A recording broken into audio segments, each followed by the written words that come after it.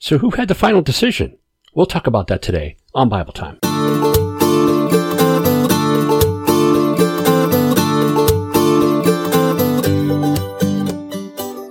Hello again, everyone, and thank you for joining me for Bible Time. I have been pondering a question, and I wanted to share it with all of you. And the question is, how was the Bible put together?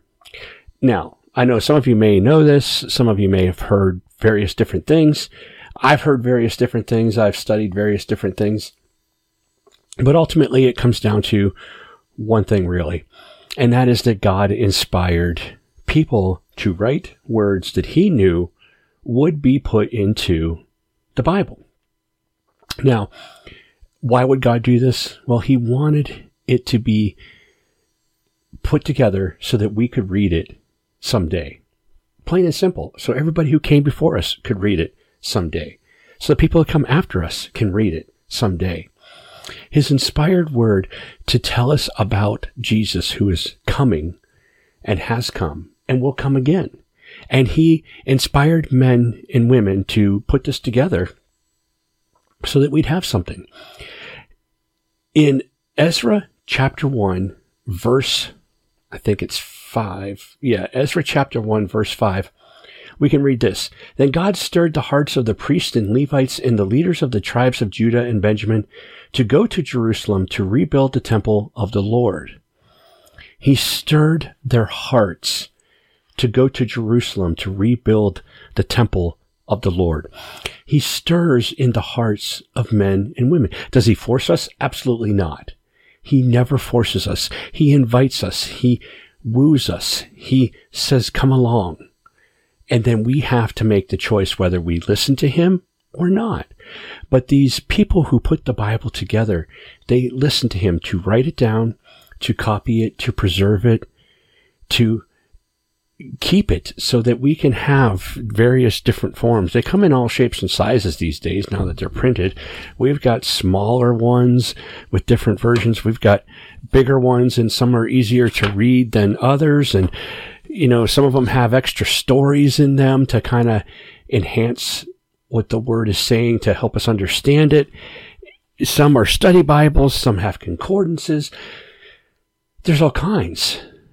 But the one thing remains, the one pure thing remains, is that where it came from. You see, if I make popcorn, or if I eat an ear of corn, or if I open a can of corn, one thing remains the same.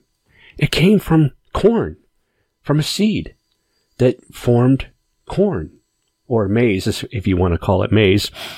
But regardless, it has the one origin. Now, it may look different. Some of it may have white or yellow in it, and, you know, you could have genetically modified organisms in it. It's still coming from the one source. And just like the Bible, the one source is God, who stirs in the hearts of men and women and inspires them. So why do we not add things to the Bible?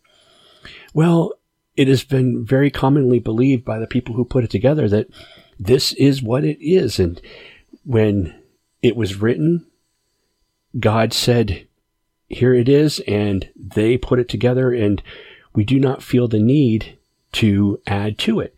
Can you imagine? Can you imagine if we opened up the canon and let things be added?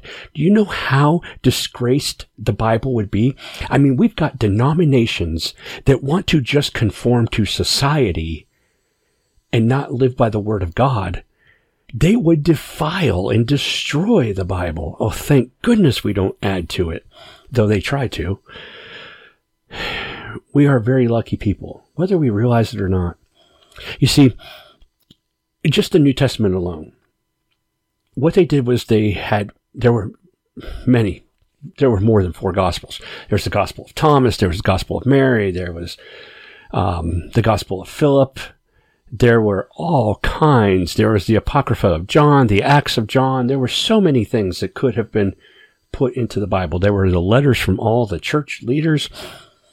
But as the men came together to say, okay, what is this Bible? What are we going to call this New Testament? They, by and large, for the most part, they looked at who was teaching what. And they came to the conclusion of the 4 Gospels to say that they speak of what Jesus did, his miracles. They speak of him as being the Messiah. And then they looked at the letters and they said, Paul seemed to be called and inspired by God. They knew that John and Peter were apostles. Jude made it because of his close relationship with them. So they considered all these things and they decided this is what we're going to call the New Testament. But ultimately, back to Ezra 1:5, it was the Lord who stirred their hearts and told them what to put in it. So, we can negate the Bible and say, well, it was put together by men, and what if they got it wrong? Well, you know what? It was inspired by God, and he stirred the hearts of these men to put it together this way. And there's much more to it than I really have time to cover. There's the consideration of when it was written, how much it was copied, how much it was used. They prayed over, was it really inspired? There were so many things. And I'm not saying things like the Gospel of Thomas was not inspired by God, but, it's just a bunch of sayings of Jesus, which are important, but he never speaks of miracles, for example. And then there's the book of Enoch. Why didn't it make it to the Old Testament? I think it's an incredible read about spiritual warfare, but, God didn't want it in the Bible, so it's okay. But anyway, there's just so much that went into it, but ultimately what it comes down to is it was inspired by the Lord. And that's really all we need to know. And that's all we really need to concern ourselves with, is that it was inspired by the Lord. And now we have a choice to read it, to know it, to trust it. I said this the other day at a conference, a workshop I was speaking at. I said, if you treat the Bible like a treadmill, you're going to go wrong. This thing is not going to help you lose weight, okay? But it is going to change your life. Walking on a treadmill will change your life. It'll help you lose weight. It'll keep you physically fit. And when I walk on a treadmill, I don't do it because I enjoy it, because I want to get anything out of it other than I want to be physically fit and I want to save my life and keep it healthy. But when I read the Bible, I don't go to it saying, God, I'm reading this, so give me something. That's the wrong way to approach it. I go to the Bible and read it and I say, God, I'm reading this because I want to know you. I want to know what you did in these people. I want to know what these people did so I can learn from their mistakes. I want to know what they did right so I can learn from their successes. I want to know what you inspired people to write down. I want to know what you inspired people to put together as the truth. I want to enhance my life and my relationship with you. When you go at the Bible that way, God is going to give it to you. Every single time I read it, I get something new out of it. And you can do that too. But you got to make the choice to want to read it. It's up to you. No one can force you to do it. Just as no one can force you to walk on a treadmill, no one can force you to read the Bible. But please do not look at the Bible like you do a treadmill. Approach it with, I'm doing this for my relationship with God. I want to know about my friend. I want to know about my Father in heaven. I want to know what he is leading me into. It is amazing what this book will do for you when you take time to read it, even if you don't understand it. Do you think I understood it the first time I read it? No way. Not even close. I didn't understand it the second time I read it either. It takes time, it takes experience, and that is what enhances that relationship with God.